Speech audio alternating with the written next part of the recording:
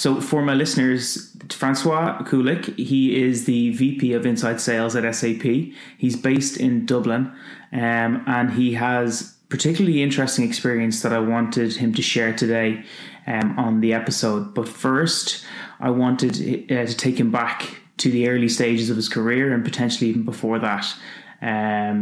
But yeah, the guy is extremely interesting, and I'm really happy to have him on the early episodes of the podcast. So, Francois, you can take it away. The first question I'll ask you is to tell me, why did you decide to join the podcast today? That's an interesting question, right? I suppose, when you have the occasion to tell your story, you're hoping to learn as much as the people listening to will learn. So it's very rare these days where you can actually sit down and just try to recall where you have been, where you expect to go, and everything that happened in between. So I suppose I thought it would be a great time. I'm delighted you thought so. So, to be honest, the podcast is really serving as a platform to be authentic and to be honest and to get those conversations that haven't often been shared. And so I really hope that you actually benefit from the conversation, and so do the listeners. So can you take me right back to earlier in your life, even say before your academic studies? All right. So, well, as you can hear from my accent, I was not born in County Dublin or County Wicklow. I was actually born in France. Kind of a mixed heritage as well, with my father being Polish and my mom on the Belgium side, I would say. I was born and raised and did my studies in France. Always had an idea of going abroad, try to work in a different language, and I think that's why I chose to do a little bit of sales, a little bit of logistics, international business. It's all things that were really interesting me. But again, that's easy to have dreams. It's very hard to actually execute on them. I think one of the things that I love the most from a Belgian singer called Jacques Brel, he says the hardest part of a trip is not the trip from the airport in Brussels to China. It's from your house to the airport. And so it took me a long time to actually take this trip from my house to the airport. And I had a first little experience in Poland, actually, trying to perhaps reconnect with the land of my father. But it was good, but in truth, I had a car accident there, and it kind of changed my perspective in life, and just thought, okay, right, this was not to be, right, but okay. I still need to connect with what I want to do, which is going abroad and have an experience in another country, and very randomly, I've heard about Ireland being a land of opportunity. I knew very close to nothing about Ireland at the time. I actually took a plane ticket. I arrived in Dublin Airport. I actually realized, I don't even know what currency they're on. Are they in pound or euro? So that's how bad my knowledge of Ireland was at the time. But I was lucky that at that time Ireland was having jobs for everyone and PPS number for everyone, and everybody could find something, albeit not automatically a thing you were doing before. I was in sales. I've always been in sales before, and I decided to do some technical support at the time. But it was a job, and it was part of doing what I wanted to do in life. Okay, so sales for me. I worked in a sales role before. I worked in a business development role, and anytime someone asked me to reference those times of my life, I kind of explained that I fell into a sales role. Do you think, did you fall into a sales role, or was that the avenue you wanted to go down? See, that's funny because I see a lot of people that I hire now, they see sales as one unified thing. So they see sales as selling technology to companies, or they see sales as, being in a telesales role. For me, sales has always been many, many things. So when I started back in the days in France, it was, being in a sports shop and, advising customers and standing static, and customer come to you and you give advice and they buy from you. But there's also a lot of other tasks going around, and, making sure the inventory is there and everything. It was also being door-to-door selling. I've done that. The type of really bad roles when you have to go with a stock of, quality of product is not as great, and you put them in, you go door-to-door to companies, and you leave the good merchandise there, and you come back there a couple of weeks later and you say, okay, do you have any orders? And you kind of give them the quality of merchandise that is a little less good. It's, all these things, the good and the bad, and then obviously, a couple of, more high level sales, as we would call that, prospecting companies for new products or new technology. That's all the stuff that I've seen as sales. I've never seen sales as one thing. So, sales was very different in my early career to when I arrived in Ireland. So that's a thing. Well, I always loved it anyway. And you still do. It seems like your career, I know you haven't shared it just yet, but from my research on your profile, sales has been very much close to what you've done throughout your career. So you definitely love something. Yes, and I think at the beginning, to be honest, I think there's a lot of people that have the same. But I love sales because I could make money out of it. Yeah. And that's something that is a common ground usually when you are young, and you want to have your career done, and you want to start earning your first paychecks. You understand that sales is a good way to do it. And sometimes it's the good thing for you, and sometimes it's not. But in my case, it was the good thing. So I think, again, referencing my experience with sales, so I actually had two sales roles. I was in a recruitment role where I was selling candidates to a company and selling the company to a candidate. So that kind of relates to what you were saying, that there's different elements of sales and a broader picture there. And then I moved into software as a service sales. But I remember those experiences in a sales roles really helped shape my career to date. I learned a lot of key skills and things that I've been able to apply in my day-to-day role, even not in a sales position. But a lot of those experiences, they were, really tough to go through. Can you tell me about any time in, whether it was earlier in your career or throughout before your current role, where you felt like giving up, so to speak, or you actually overcame it and you kept going?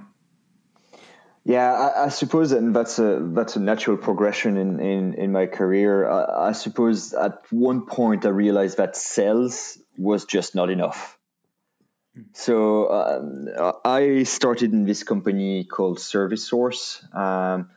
It's quite a big employer now in Ireland, and they're quite big around the world. But at the time, you have to picture a company that was a startup still in the US, got an early development in Europe. They decided to go to Dublin pretty quick in their history, and we were a bunch of 10 people in Dublin. A couple of American guys that moved from San Francisco to here, and probably around 5 or 6 European people. And we were doing renewals for large multinationals. So we were basically taking the portfolio of their clients, and we were trying to renew the contracts that they had. Very interesting concept. And then, I was there. I was sitting at my desk when I finally figured out what we're doing after being hired. And then I started selling and got some good result. And, you get your list of prospects, you go, you call, you get the purchase order. At the time, you were still getting your purchase order by fax. So, the excitement of the end of quarter, you get all your purchase order coming by fax, you're delighted. Wow. And then all of a sudden you realize, I know. It's not that long ago. Come on. Now I'm going to feel way older than I am. It's not that long ago. We're talking 2005 there. Come on. Okay, fair enough. Not that long ago. Fair enough. But it's, all of a sudden I realized that despite the fact that we sold, we still had to talk to our customer. A real customer, the client, the person who was giving us the portfolio of clients to renew. And then we needed to create a QBR for them, and we needed to create reporting for them, and we needed to reassure them that the choice of giving their part of their business to us was the correct one. We need to expand the business as well, because we could probably not make much money from the initial part of the business they gave us. We needed to expand the relationship. We needed also to give them analytics. We give them more values. And, it was all this circle. And I have to say, for just a moment there, I thought, wow, but I sold everything. Why are they not happy? And it took me a tiny bit of time to just grasp the complexity of how enterprise sales can work. Okay. So that's where my career took a turn at that point. And I listed in my CV that I could use Excel like everybody does, and then I was put in charge of creating some random analytics thing for the client, and then I got involved in doing the QBR, then I got involved into implementation of new clients. Found a lot of great people in that company, and they showed me how the complexity can be something that is actually very good instead of something that is kind of difficult to handle. Okay, because the word complexity would scare a lot of people away from that type of sales. I love it now. You love it. I love it now. So that's the first lesson. Well, be careful what you list on your CV. It will come back biting you in. So I think my listeners are taking notes now. Don't lie on CV. Yeah, absolutely. But so if I was in sales now, or if I was thinking about a sales career and I was listening to this episode so far, I would get straight into enterprise sales, and I'd know that I'm making a lot of money. But is there any horror stories in even that period of when you were learning how to grasp enterprise sales, or even whether sales was for you? Is there any stories that kind of shaped your decision to pursue the career in sales? Yeah, I suppose the first year of a career, and I think it's something that many people experience as well. You try to compare yourself to the others.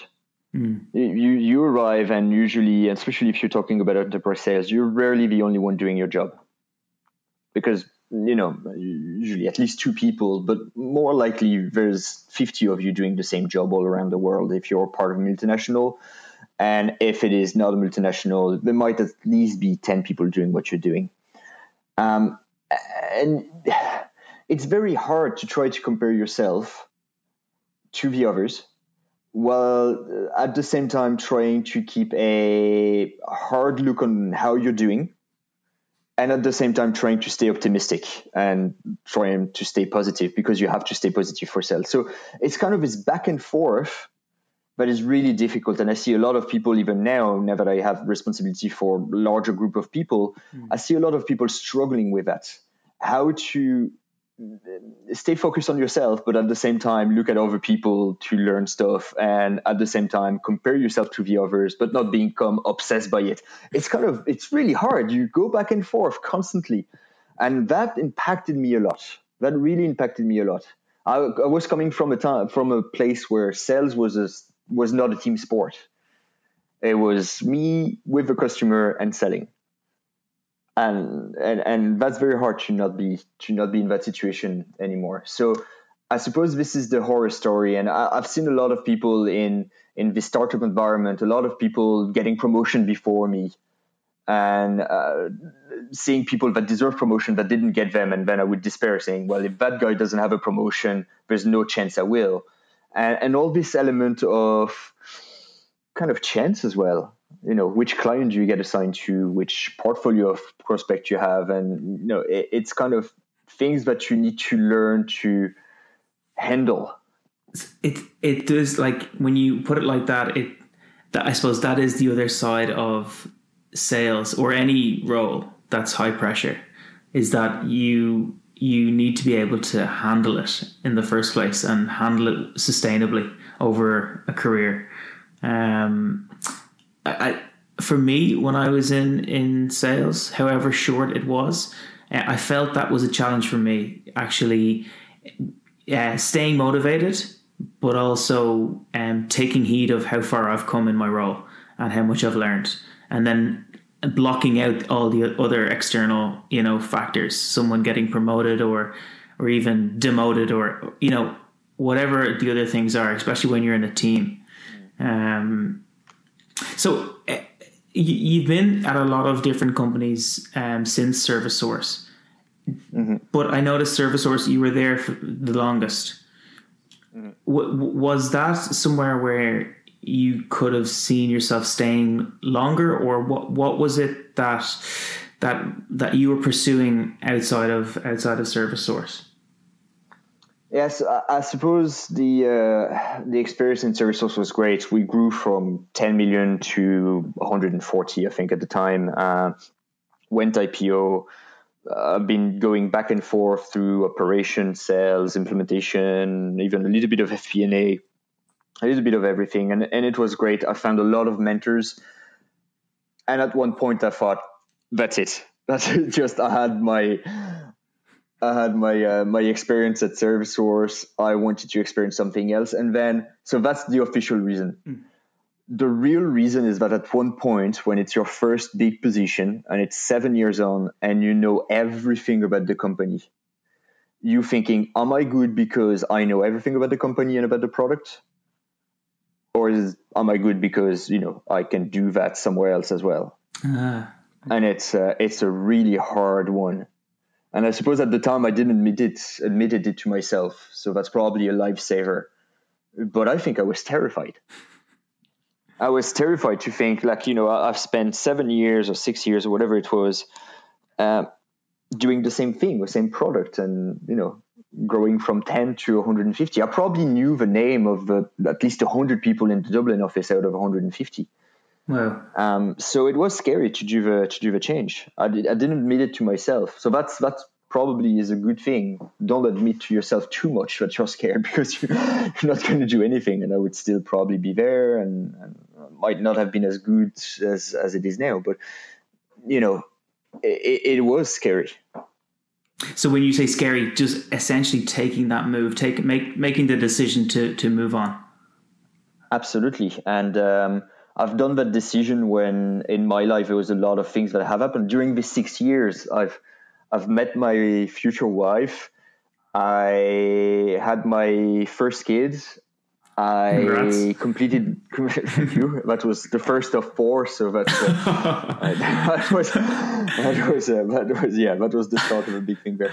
And then I did my master, finished my master, and I bought a house. And then all of a sudden, right, it's almost like it was the start of my life, and I needed to do the transition there.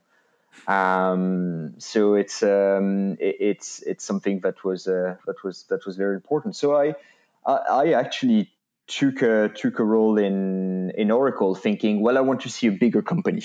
Well, Oracle was big, so I got I got what I wanted. Right? and it's funny because I know that a lot of my listeners will have fears themselves, but the fears won't be to that same level. They probably don't have 5 years in ServiceSource behind them, or in a similar company. Maybe their fear is they've graduated, they're interested in sales, or they're interested in just getting into the tech industry. would you have any advice, based on the moves that you've made, given that you're the VP of Inside Sales at SAP, you've done something right. You're in a role that you're happy in, a function that you're happy in, and you seem pretty happy. Is there anything you would give in terms of advice for the younger you graduating and looking for a role in tech specifically? Yeah, I think value the experience. It's something that I sometimes didn't see as much as I should have. Any experience is good. You need to have experience. Specific skills, they're transferable. So, you need to value the experience you have, but you don't have to be focused on whether or not it's the exact type of experience you need for the position. Obviously, if you have 10 years being a doctor, it doesn't make you a good salesperson. But, there are a lot of skills that are transferable. But one thing that is not transferable is you won't transform 0 years of experience into 10 years of experience. And that's something that, is really important. So, when you choose the role you want to do first, and I had the chance of finding perhaps a great company and, at a great time in their history, I was able to grow with them. But no matter what, choose your first experience thinking this is going to be my first experience. That in itself is valuable. It's just, stop thinking, is it going to be the good choice, the bad choice, and everything. Having a first experience is a good choice. So just think about that and stop second guessing stuff. Try to do your best at the first experience. Develop the skills that are transferable, and then after that, you'll go from there. It might be that it's the company you will stay for 10 years. It might be that it's the company you'll stay for 1 year or 2 years, but, value the first experience as it should be. Yeah, it's a really good point. I think I can't help but look back at my own early career and the thought processes that were going on in my head when I was, deciding to join a company. But yeah, that definitely resonates with me. I think my idea of the perfect company back then may not have been what it is now. And I think when it comes to experiences, there really is no replacement of it. You need to have bad experiences, you need to have good experiences, and they both shape you into the professional and person you are today. I have to ask you about the positivity note that you made. You mentioned you see people on your team, well, not your specific team, but teams that maybe you've managed in the past that weren't able to manage the mental side of working in sales specifically. Is there anything you saw on those teams or in people that was really insightful for you, was kind of showed you that there was paths that should be traveled and paths that shouldn't be traveled, or that's what I'm thinking, the things that you learned from the teams and the people around you? But it's funny because I've seen unfortunately, there's a lot of people that are not successful in the positions that they're trying to have. That's not a majority, but it's something that happens. And the one thing that always strikes me at the common point is the lack of self-awareness.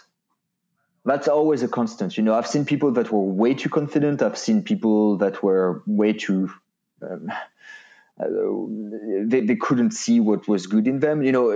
Polar opposites. I've seen that, but the lack of self-awareness was always the common point in probably 90% of the people that I've seen failing at their positions. Wow. Being able to see what you do well, what you do wrong, and it's never 100% anyway. The worst employee I've seen is at least doing 40% things right. The best employee doesn't do more than 80% of the things right.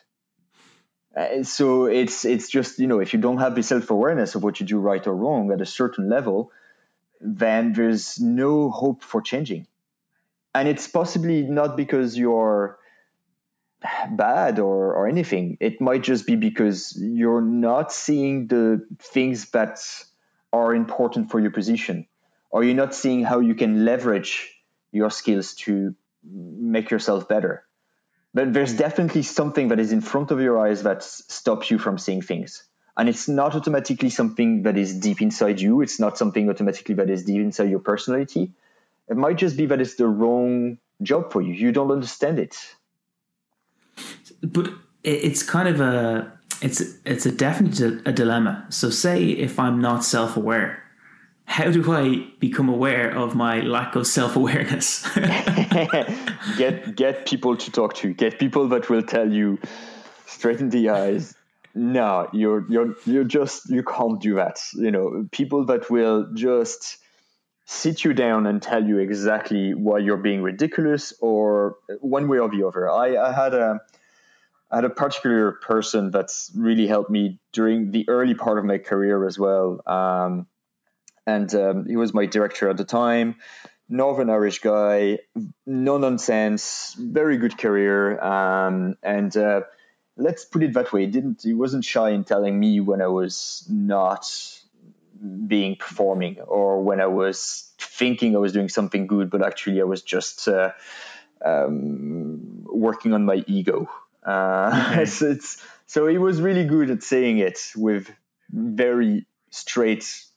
in a very straight way, with very strong Northern Irish accent as well, which frightened me slightly still to these days. But yeah, so that's somebody like this that you need. You also need mentors that help you develop your qualities and that are nice to you and give you confidence and everything. I'm not saying that all your mentors need to be like this, but you need someone in the professional world that need to tell you when you're just not going the right direction. So that to me sounds like it makes sense. What about people who aren't willing to take feedback? Why are you not willing to take feedback? That's the question I would ask. The answer to that question is often where the problem lies. Are you not willing to take feedback because you think you're the best at what you do? Are you not willing to take feedback because you're not willing to take corrective actions? That happens. And it could be many reasons. You're too tired. You do not have the mental strength because something in your personal life doesn't allow you to concentrate on that. Do you not take feedback because you don't understand the feedback when it was given the first time? That happens as well. And when I say don't understand, could be, to a simple point of like you can't operate in a different language than your own, or it could be you don't understand because it's too technical, the job you're in, or because you don't have the experience necessary to do that. So the reason why you can't take feedback is probably more important of the fact that you can't take feedback. And that is kind of easier to kind of understand. There's not 20 reasons why you can't take feedback. I expose a couple of them, but a little bit of questioning would help there. Yeah, I think you've nailed it. I think self-reflection is one of the most powerful tools someone can have in improving their career. And it sounded like you had two sides. You had the ability to take feedback and actually apply it in your role and your career, but you also had I call them resources, but you sought out the mentors, that feedback, and then you found value in bringing the two together. And some of the mentors are there around you. You don't always need to seek them. If you open your eyes, there's plenty of people that want to mentor you. There are plenty of people that are very good at it. They know it and they enjoy it, and you just need to say yes to them. And it's just that. You don't take a mentor when you need one. Take mentors when they are around you. Excellent. I think I'm going to have to apply this to myself before sharing it on the episode. So my next question, it's kind of been inspired from the last conversation I had last Friday. I was speaking to an executive at HubSpot, and he was telling me about the changing time that is 2018, the changing attention spans. And how that kind of ripples through to marketing, sales, any facet of business. We kind of to succeed in business, you have to adapt to this new this new era of shorter attention spans. Is there anything in 2018, whether it's specific to your role or SAP, that you see impacting your day to day that wasn't the case back, say, in 2005 at ServiceSource? Yeah, I think there's a couple of things that are changing, and some of them are I wouldn't say positive or negative. Some of them are making your life harder. Some of them are making your life simpler. Some of them are making your life less enjoyable. Some of them are making your life nicer. But there's definitely a shift. So first of all, I mean, the competitive environment is really, really strong. I mean, it's something that really I've seen over the years. People don't go to just one vendor or two vendors. People have access to every offer of every vendor possible. And at every level, like candidates now can apply to any company they want. They will receive answers from most companies, which wouldn't have been the case before when you were handwriting 25 letters to get a job and you got one or two answers. And yes, that's the same time as I was just going to say. Yeah, I anticipate that. But so the competitive nature, because the information is there at every level, it's more competitive. So it's more complex in a way, and you know that because you've been doing, selling candidates to company and getting candidates for companies. It's very difficult, but at the same time, it's creating something amazing. You can now build diversity in your teams. And that's amazing that we have candidates now. We have teams that are so much more diverse than 10 years ago. The gender balance is being corrected. We also have people above and beyond the gender balance. We have people coming from many, many different horizons. People who do business school, people who did university, people who did neither, people who have 10 years experience that would go into enterprise sales, people who have 2. It's great because it doesn't look like the same bunch of people. It really is. And again, this makes it a little bit harder to manage as well. So, all these changes are fueled from the increased competitive environment. So that would be my first big change compared to 10 years ago or 15 years ago. Interesting. So there's a lot of benefits in terms of the diversity of hires and even the landscape. It being so competitive, you've got a lot of options in terms of talent and business opportunities. Yeah, but let's face it, it's way more interesting. Like I have people in my team, like I have teams in Toronto and teams in Dublin and teams in Sydney, Melbourne, Singapore, and Tokyo. I really enjoy listening to them. I can speak passionately about many of them. I can really, because I'm thinking, wow, I would have never been able to do that. Like there's single mothers, there are people who had been through very tough time in life. There are people who moved country 5 times. It's really interesting. There are interesting people you're working with now. You can build teams of interesting people. And that's amazing. Are you fearful of anything in the near future?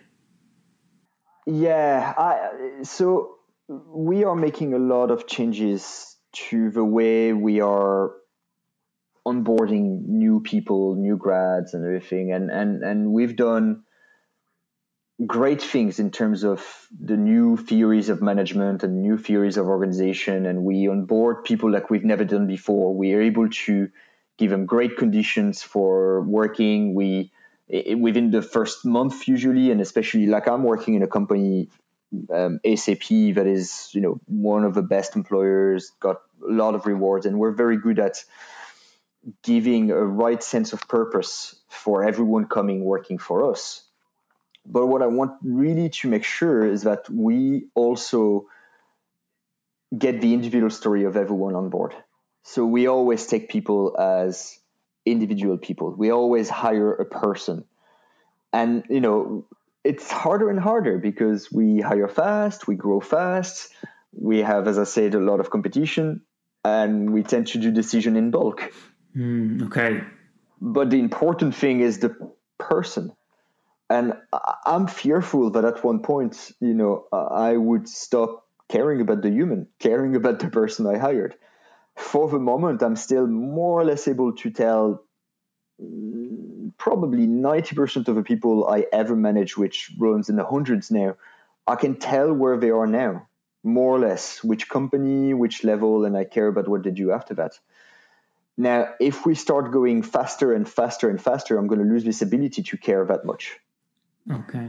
And that is something that I think at that point, I think I'm going to lose my interest. So hopefully that's not gonna be there too long, and we'll find as employers, we'll find solutions to make sure that the human is staying at the center of everything we do, despite the increased competition, despite the increased speed.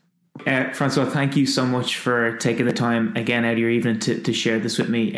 It's been quick, but it's been really insightful learning about your pre-sales, sales, well, every facet of sales in your career, right up until the VP role at SAP. So for my listeners, just before I let Francois go, I know that he is hiring actually at the moment. Is that right, Francois?